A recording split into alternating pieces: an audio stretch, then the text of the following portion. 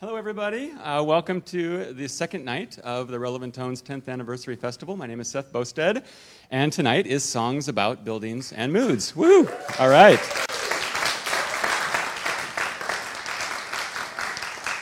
And I want to thank Open House New York Weekend, too. That starts tomorrow, so we'll talk a little bit more about that with our guests here.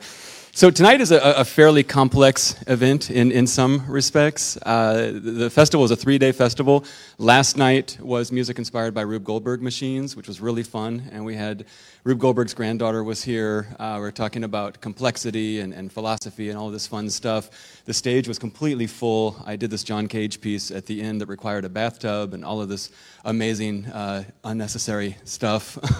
That was really a lot of fun and a huge spectacle. And then tonight is Songs About Buildings and Moods. And this is a new series. So Relevant Tones, first of all, is a podcast about the most fascinating time in classical music history, which, in my opinion, is right now. You can talk about what happened in the past, but it was really just a handful of people in 5 or 6 countries, mostly white men. And today we've got composers from almost every country in the world actively contributing to the classical music canon. The major organizations haven't quite caught up yet, but there's a lot of really fascinating things happening in contemporary music. And so I started the Relevant Tones podcast as a radio show, a syndicated radio show 10 years ago, almost to the day, actually. We went live, and now it continues on as a podcast. So first of all, we're celebrating 10 years of all of that fun stuff. Thank you. And just to make things really complicated, when I was planning the festival, I knew I wanted to do the Rube Goldberg thing first because I've been thinking about that forever. It's like what kept me going during COVID. I'm like, I'm going to do this Rube Goldberg thing in June. Okay, not June. All right.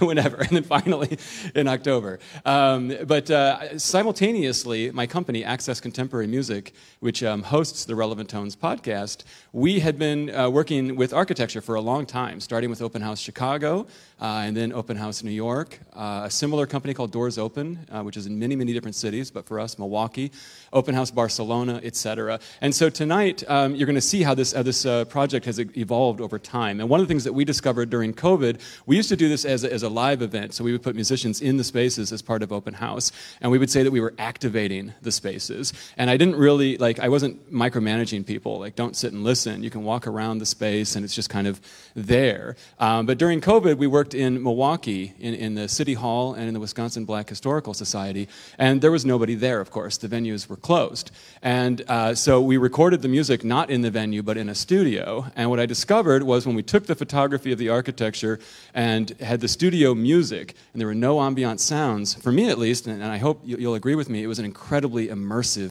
experience. And I thought, this is amazing. We're going to do this now as a video series. And so we called it Songs About Buildings and Moods. So tonight I'm going to show you, these videos are all in various stages of completion. The music portions are done, obviously, of course. So we're going to show you some of these videos. You're the first people to ever see them outside of our production team, which is really, really exciting. And we have special guests here. Architect Daniel Libeskind is here, and from Open House New York, Dorothy Dunn. So I'll bring them up in a little bit. But first, let's go ahead and just dive in. So we're going to watch an 11-minute video, and the opening is the series intro. So we're going to pitch this to PBS, we're going to pitch it to the Smithsonian streaming channel, we're going to pitch it around and hopefully get the thing on television. So it's very much geared towards that kind of audience. So it opens up with the series intro, and then we're going to go, the first venue we're going to see is the Emil Bach House, which is a Frank Lloyd Wright house in Chicago. And this episode is pretty much done. So we're going to hear an interview with John Waters from the Frank Lloyd Wright Conservancy, and then we'll hear a little bit from the composer, and then we'll see his piece. Then I'll bring up our guests, and we'll start the evening proper. So I hope you enjoy the opening of Songs About Buildings and Moods, going into, and I want to also can't believe I'm not mentioning these amazing musicians who are on the stage. Oh, yeah. And this whole other component of this really complicated night. I could just show you the videos. Obviously, we recorded the music. It sounds fantastic. But why do that? This is a podcast festival. Let's hear it live. And these musicians are current fellows and an alumnus from Ensemble Connect, Carnegie Hall's professional development ensemble. And they are fantastic.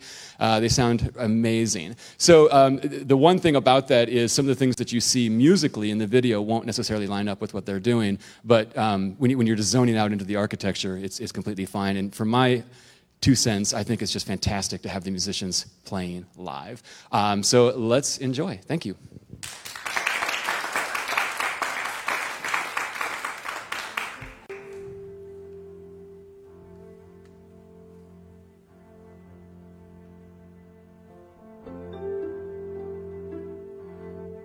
Architecture and music are all around us, so much so that they are often invisible.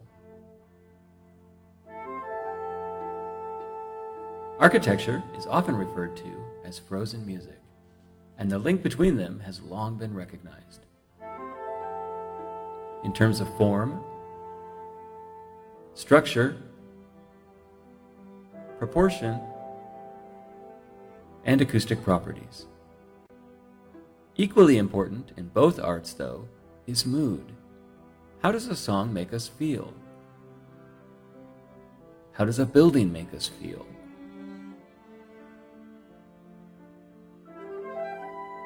I'm Seth Bosted, and this is Songs About Buildings and Moods.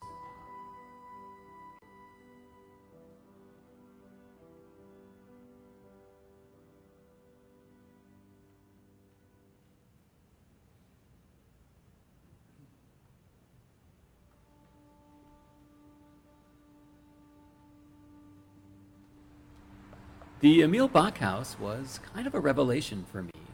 I knew I wanted to commission music for a Frank Lloyd Wright building as part of the Songs About Buildings and Moods project, and there's so many to choose from in Chicago, but I wanted to go a different direction, not go with one of the usual suspects, so to speak.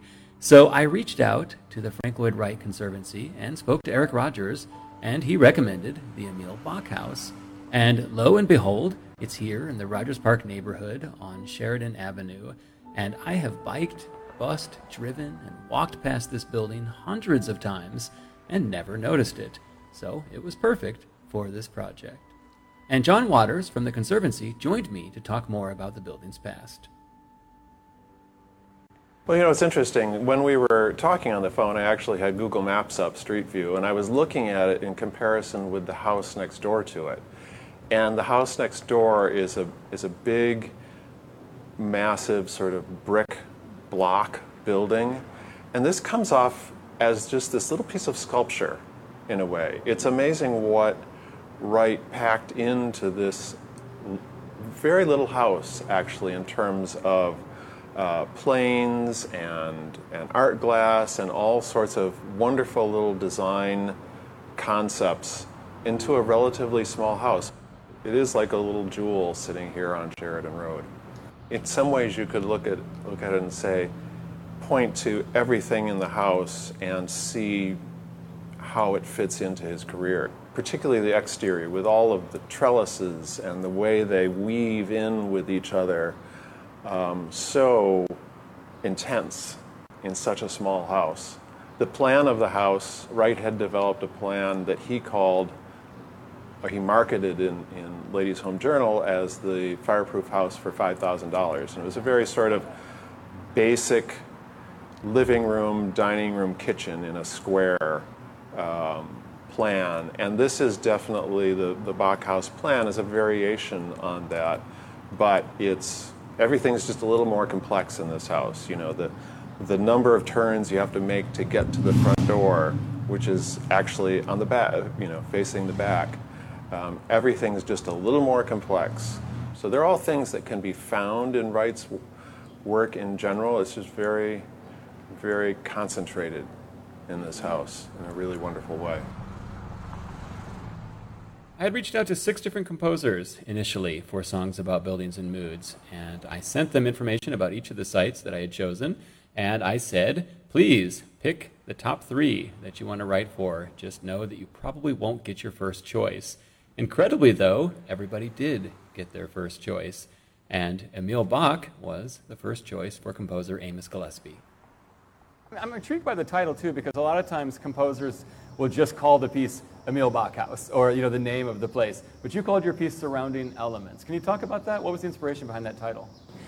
Yeah, well, it kind of factors in Frank Lloyd Wright's architectural style, with that being the Prairie style, which was shared by many architects of the early 1900s. Really, what happens with the Prairie style is that they're trying to describe the flat plains of the Midwest, and they're using horizontal lines throughout the structure. And so, there's this transitional element as you're walking into the house through the winding walkway. to sort of acclimate you into the indoors from the outdoors. And as you are inside the house, I feel like there are always the surrounding elements from the outside inside, with the stone from the outside. You will see on the inside some of the wood. There's a lot of wood paneling that's on the inside. There's large windows in every room that kind of invite the light and the outdoor scene. There's balconies from every room that just sort of is literally inviting you to the outdoors. I was able to describe that in the music pretty easily.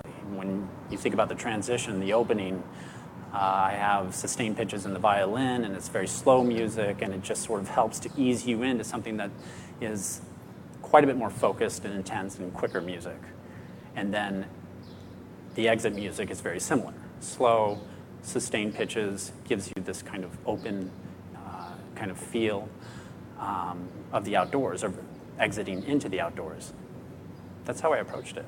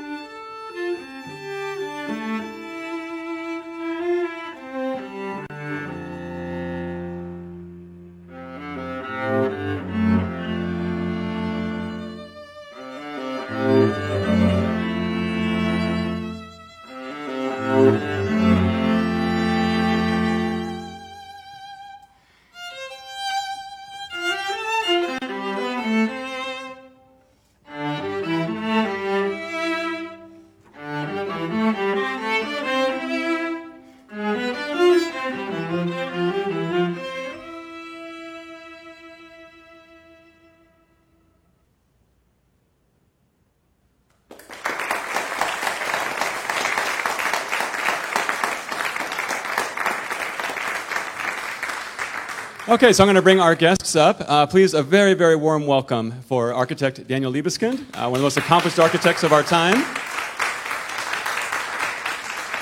And from Open House New York, Dorothy Dunn.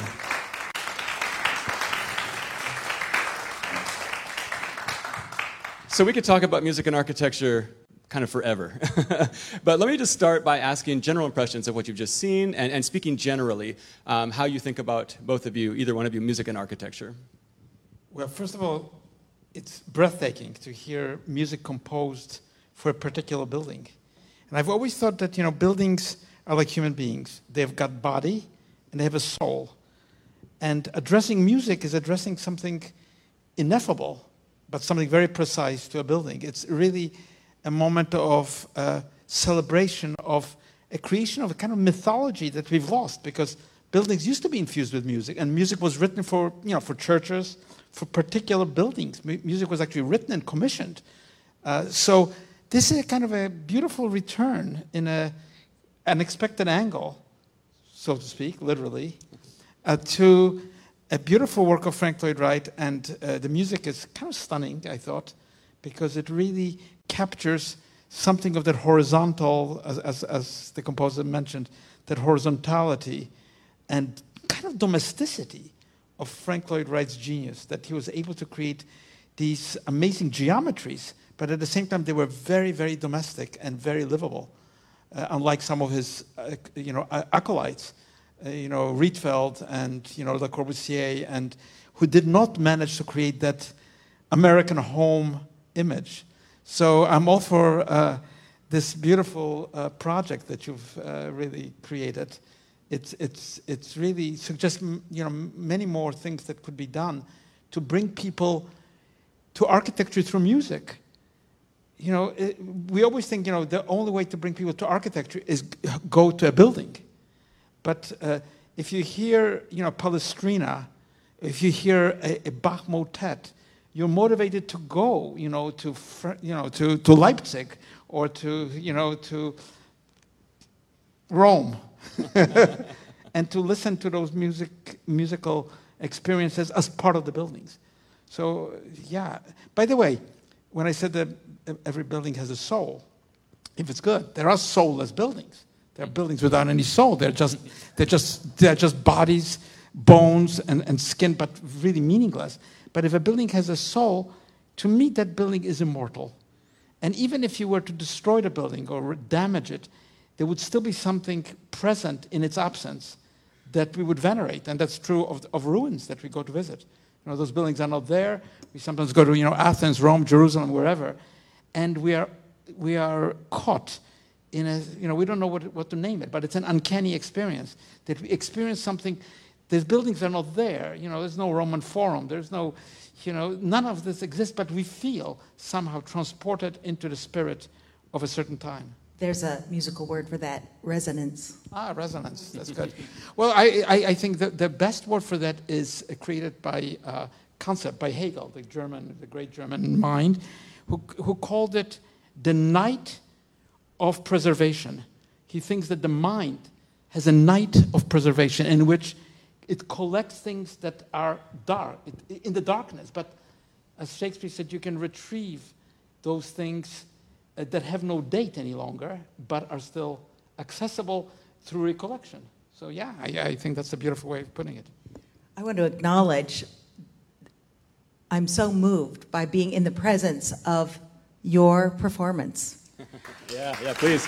Another hand for our wonderful musicians. Absolutely.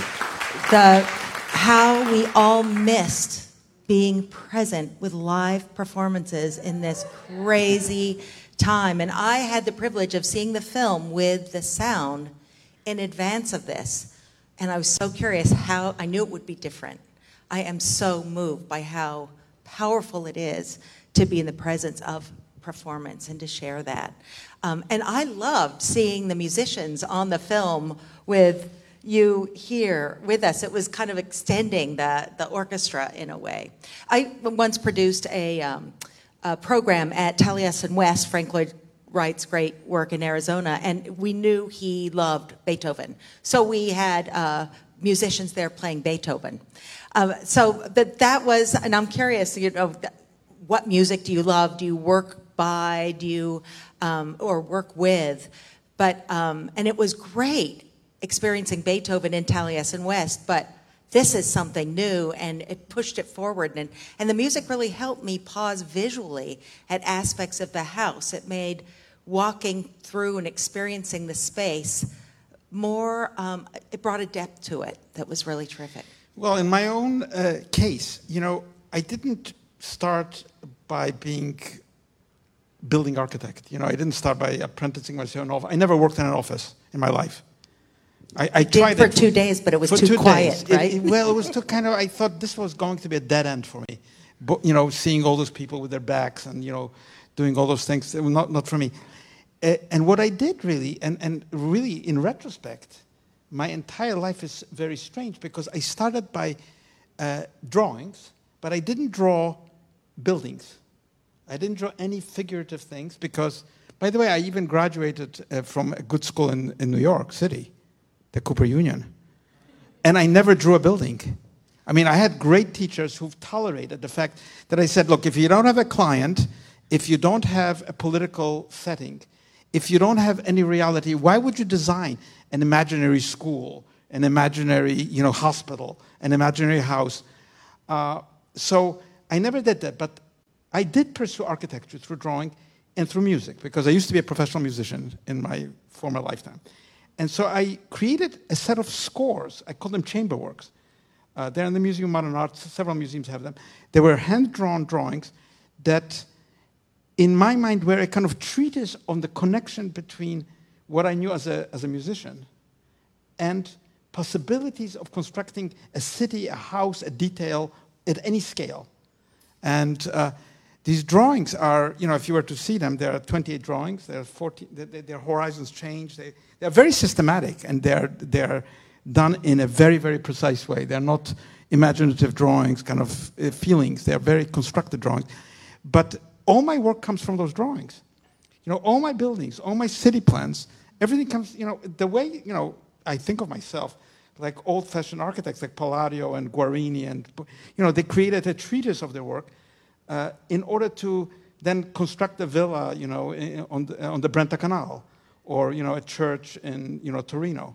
So, strangely enough, it was musical, the visceral and technical way that music is written that I constructed, let's say, an architectural system. I mean, it's my own, because nobody probably could do that. Maybe, well, there's somebody who probably could do it, of course. But, yeah, so in retrospect, all my work comes from an intention of linking physically and geometrically the vibrations of a sound and many sounds, and also geometries in architecture, which are also very similar to constructions of music. And by the way, if you think of the way a musical page looks, if you don't know music, if you look at a page of, let's say, Stockhausen, right? And a page of a drawing, or an architecture drawing of a complex, let's say, city plan, or they're very similar. They're graphic. They've got dots, they've got numbers, they've got lines, they've got systems of notation codes that if you have the key, you can unlock and you can hear the music even without anyone playing it. The way you could see in an architecture plan a building rising out of those graphic signs. So to me, the two things are so close together. And by the way, they both require performance, which is not your own. Mm-hmm. You have to have a team, like these amazing. You have to entrust it to someone else once the like design these is done. great musicians, as you said, or a whole orchestra that is able to play together without you being there, just according to the document.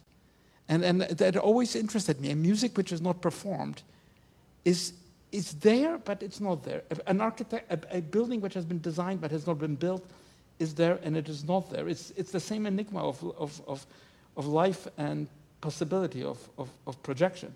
So to me, those two things are very similar. It's a score and a plan. A score and a plan. It's a good way of putting it, yeah.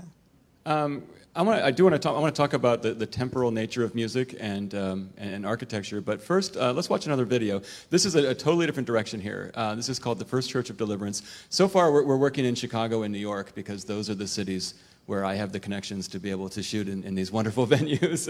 And then I'm hoping that as more and more people see the series and as we get it out there, that people say, oh yeah, and I can get almost any venue that I want anywhere in the world. That's the plan. But you start with what you know. So I actually did not know this place. It's called the First Church of Deliverance, and it's in an Art Moderne style. The architect is a guy named Walter Bailey. He was Chicago's first licensed black architect, and or Illinois, in the state of Illinois at all. And it's pretty interesting. Bronzeville is a neighborhood on the south side of Chicago that was a very historic black neighborhood. It's where Mahalia Jackson, we were talking about her earlier, she came from. Gwendolyn Brooks, who won the Pulitzer Prize for Poetry, came from there, grew up in Bronzeville. And it's also when Mies van der Rohe came to Chicago, he set up camp at IIT. The IIT campus is in Bronzeville as well. So it's this really fascinating place because you have this black church called the First Church of Deliverance that is also kind of, just done up in this amazing architectural style. But its mission is really at the center of it. So this video doesn't have the interviews yet. We haven't gotten the interviews with the pastor, Pastor Bryson, who's a marvelous musician himself. We haven't gotten that done, and we haven't gotten the interview with the composer yet. But I do want to just say, because it is an empty church, the composer talks a lot about how they put the cross on the ceiling, so you look up to see your Savior in the church. And so we did a lot of that in the video to make sure you see that. And let's watch this. The music is by Regina Bayaki. It's for solo piano. Joanne Kang is going to play it for us. And then we can talk about this church. And this church really has a kind of narrative in a way, too, because not only is it powerful architecture in a powerful community, and it has this really deep mission, but it also is this really resonant, meaningful place for thousands of people, because they also do a lot of broadcasting. They're not just a church, they're also a broadcast center. And so anyway, let's enjoy First Church, and then we'll chat a little more.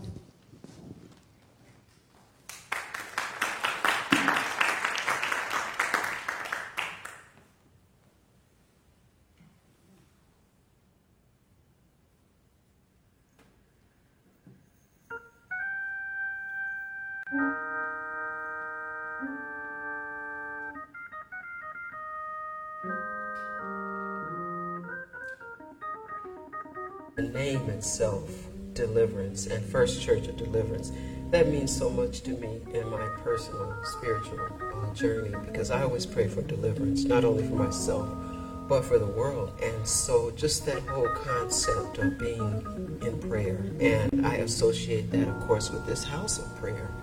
And I wanted to write something that captured the spirit of the church. So this is my musical portrait, First Church of Deliverance.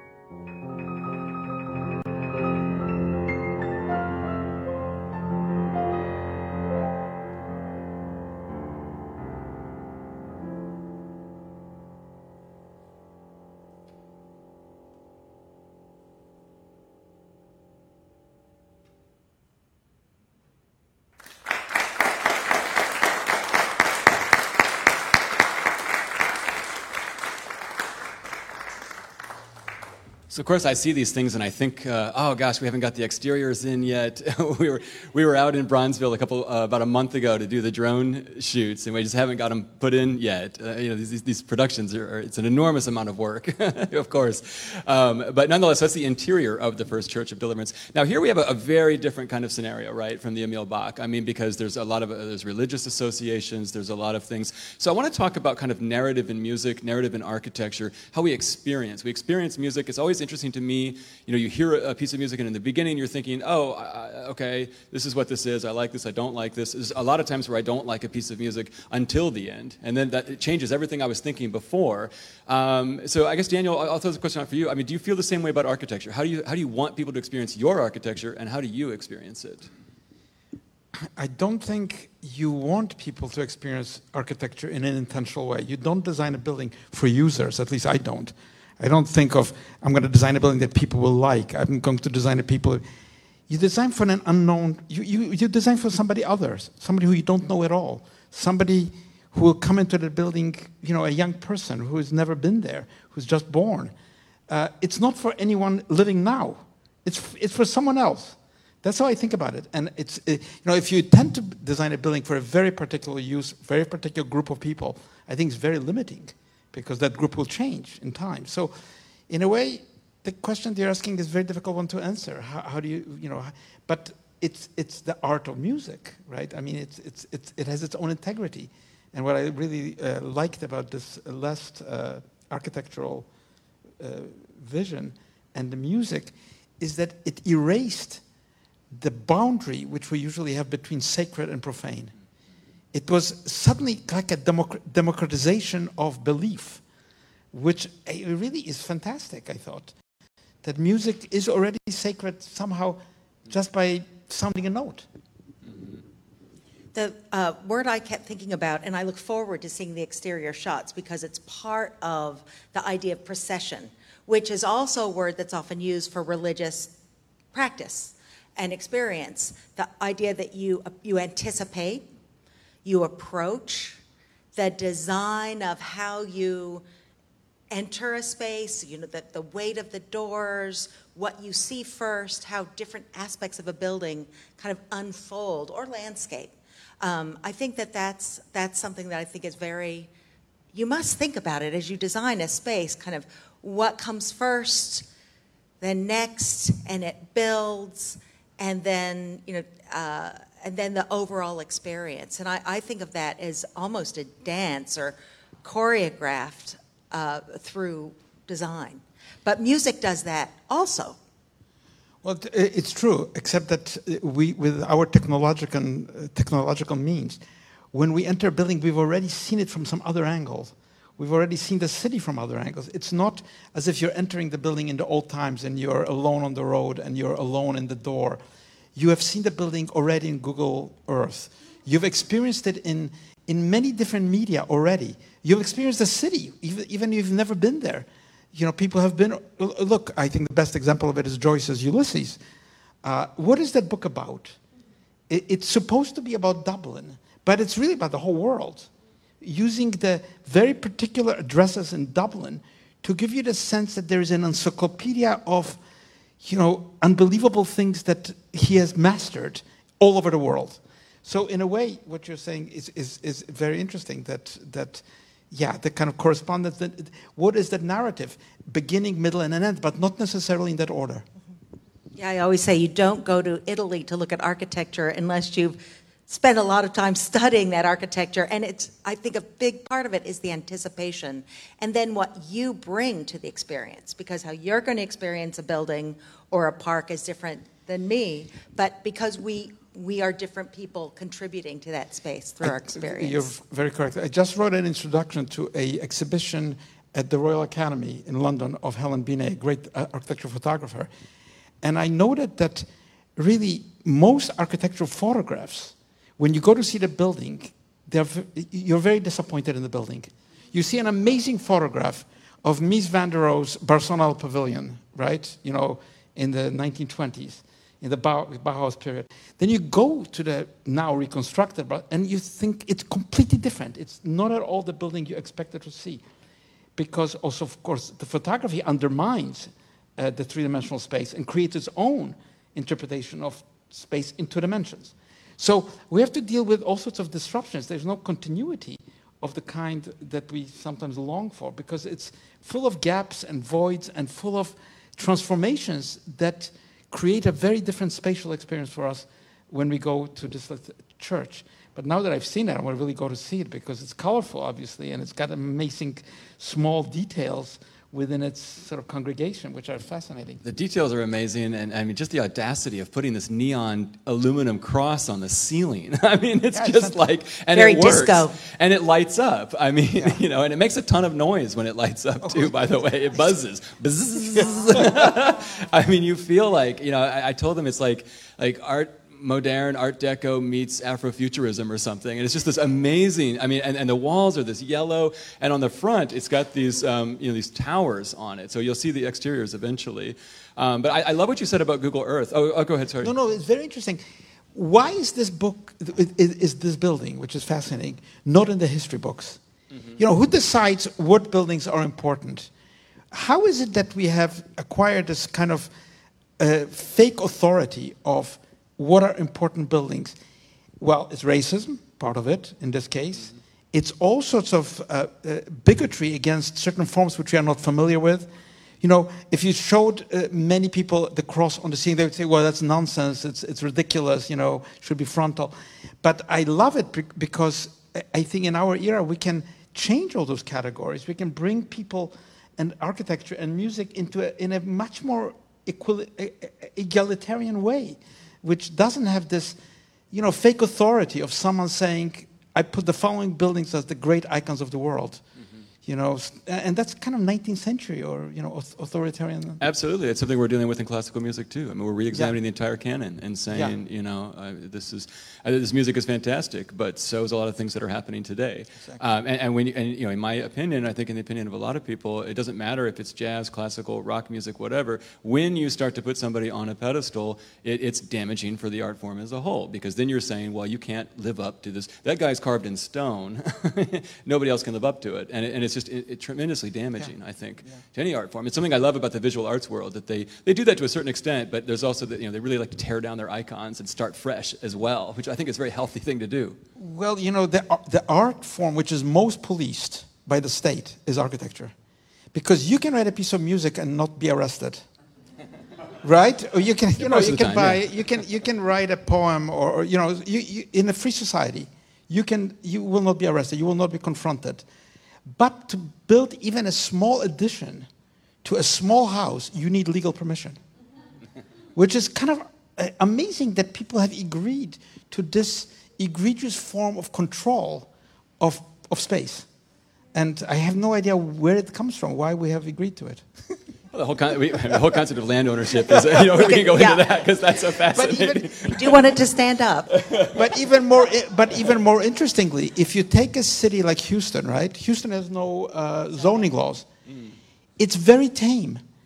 So I always think, like, if you remove where are the conventions coming from that create still pretty much the same city that has the same different laws and zoning laws and so on. Houston is still like that. It's not a wild city which it should be. No, given its kind of Texan idea, wow, we can do anything we want, it's still pretty much like a city on the East Coast. You were asking about the stories, and I thought that was a great question to ask after we've seen and been through media in a church, because a space like that is full of stories. All architecture is full of stories, historic sites in particular. But churches that's really a big reason why they're built. But the music, I think, was a nice transition for feeling at home and welcome there, even if you don't know all the iconography and stories of that space. So, and I think music has worked wonderfully in churches, not only to tell the stories, to move us, but as that kind of transitional bridge. It's pretty new. You know, when I first designed the Jewish Museum in Berlin, it had a narrative. You know, it had you go underground, you go into the darkness, you emerge. There are 3 roads that one leads to a dead end, so on, so on. I was highly criticized by the great historians of architecture in Germany, by the great experts, that a building should not tell a story, because abstract buildings don't tell any stories. They're abstract spaces. They don't have a story. The fact that now a building can be conceived to have a story is something relatively new. And now music always had it, because music always also had texts, right? If you had, Passion of St. John, right? It's not just an abstract story, it's a real story. There's a beginning, there's an end, and there's a redemption, and so on. But I just want to point out that the idea of a story in a city, that this public space should tell you something, should have a meaning, and not be just a bunch of abstract notions. That's, I think, really 21st century. But I think in religious architecture, stories have always been key. Of course, Yeah. of course, in religious architecture, definitely, but not in, let's say, the secular space of culture. Right. Absolutely. I have a question. Yeah, sure. What parameters do you give the composers? A certain amount of time, or? I was just going to bring that up, actually, because the First Church of Deliverance is a black church serving a black community.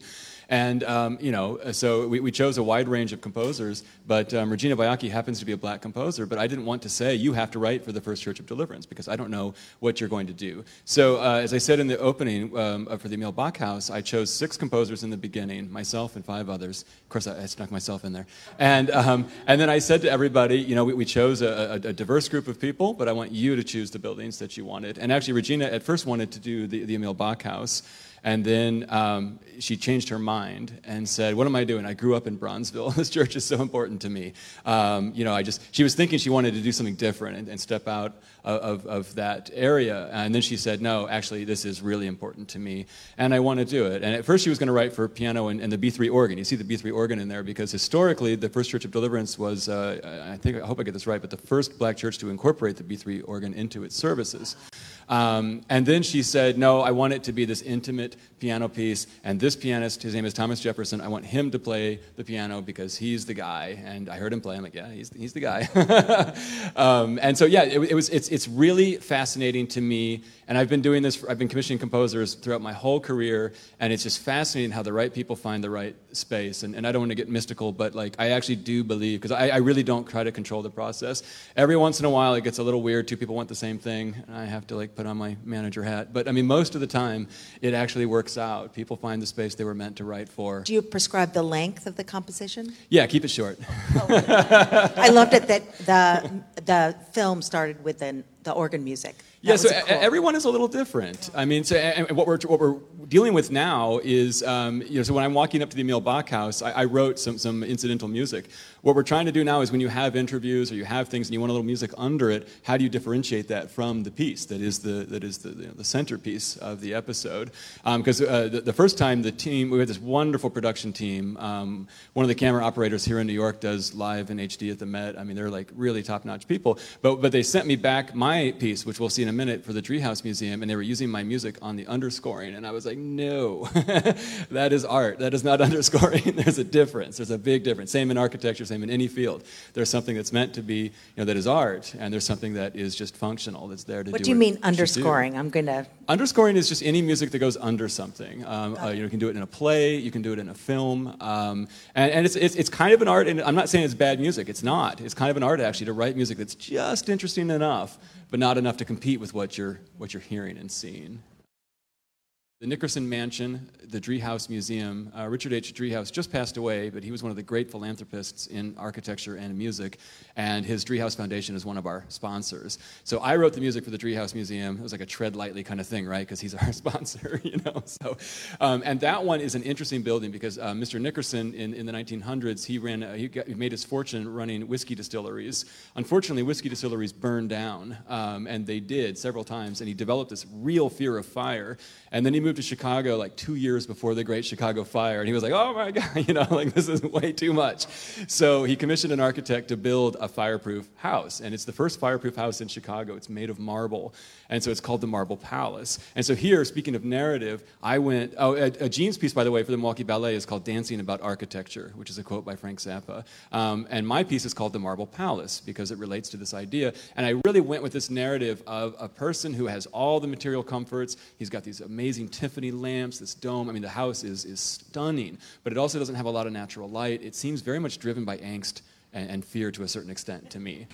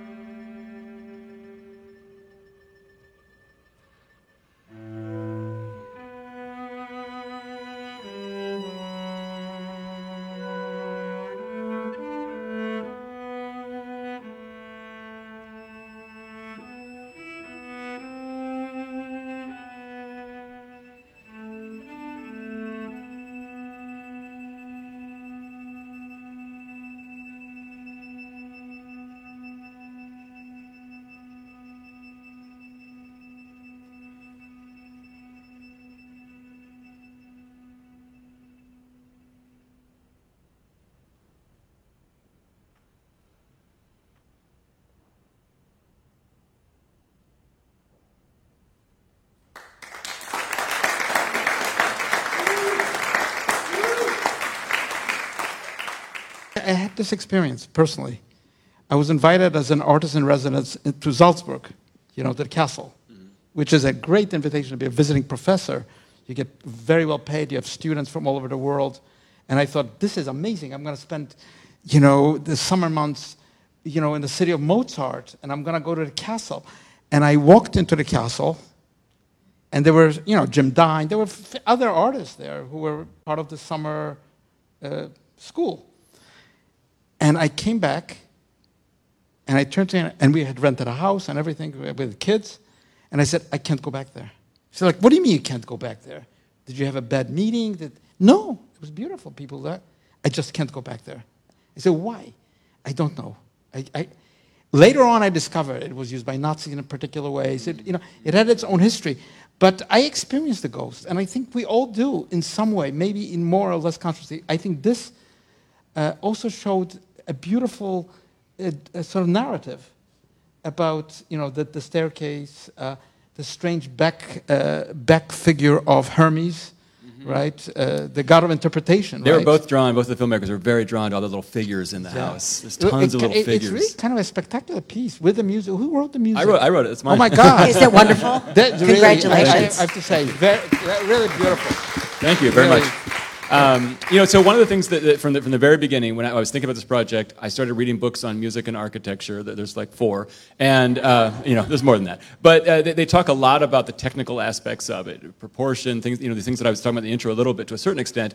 They talk about a lot of technical things, and that was something that I say in the intro we didn't want to do. We wanted to talk about emotion. How does this song make you feel? How does this building make you feel? I mean, as the composer, any of us composers, when we write for a space, we have this tremendous power because we're going to affect how you experience this space. When you watch that video, I mean, Gene or any other composer would do something completely different to the Driehaus Museum. Well, I used literally a piece of music in the Jewish Museum in Berlin, if you know that project. There's a void which is traversing through the whole building.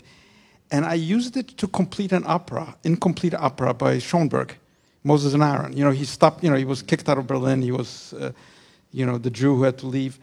And he never completed it. So it ends in an aporia, Act 2, where Moses calls to God, and there's just silence.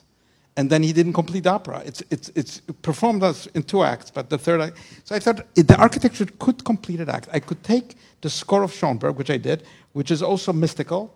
There is a certain numerological division of 12 and 60 and so on. And I used it to complete the music in the echoes of the footsteps of the visitors across the void. So when you are in the museum, there is a different sound when you cross the bridges across the void. And if one listens, it's busy, people are there, but if you listen, you hear the footsteps. And that was the completion. That was the end. That was the answer that Moses never got from Schoenberg, but he got in my museum. Wow. Yeah, so music can be used technically in architecture to create a space. Very accurately, I think, with the score of Schoenberg. Mm-hmm. Absolutely. Well, there's a Greek composer named Yannis Xenakis, who is a composer and an architect, and he actually wrote music oftentimes on the graph paper instead of staff paper. I had a crazy idea to do one of his pieces as part of this, but I love Xenakis. 62 musicians, it wasn't going to work out. Well, he built for himself. I mean, he worked in Le Corbusier's office, but he built for himself. Mm-hmm. It's not a Corbusier project. It's really Xenakis.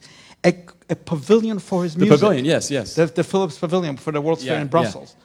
And it's an amazing thing because it wasn't just music, it was projections, which at that time were a little primitive. But anyway, you had images, people were lying on the floor horizontally, which Stackhausen and others later adopted. But he created a total musical architectural experience, which is kind of what Wagner wanted to do, isn't it, in Bayreuth? Oh, absolutely. Yeah? Absolutely, yeah. Well, I mean, it was also a monument to his own ego, but yes. Yeah. Of course, it was Wagner. Part of it, I mean, But yeah, it was the place for his total artwork, his Gesamtkunstwerk. Yeah, exactly. That was the idea behind it. Well, there's more from that live show at Roulette Intermedium in Brooklyn, songs about buildings and moods. But I think an hour is pretty good, and I want to hold back the TWA Hotel with music by Stephanie Ann Boyd, which we will be releasing on video. Actually, we'll be releasing all of the pieces that you heard on video. I want to thank Daniel Liebeskind for being present at that event, and Dorothy Dunn as well from Open House New York. It was a marvelous conversation and a fantastic evening to give people a sneak peek of our upcoming Songs About Buildings and Moods series. And we hope to be releasing that in January. So if you like music, you like architecture, stay tuned for that great series. Relevant Tones is a production of Access Contemporary Music, a nonprofit organization with the mission of bringing musical creativity to life every day. Find out more at acmusic.org. And for Relevant Tones, I'm Seth Boustead. Thanks so much for listening.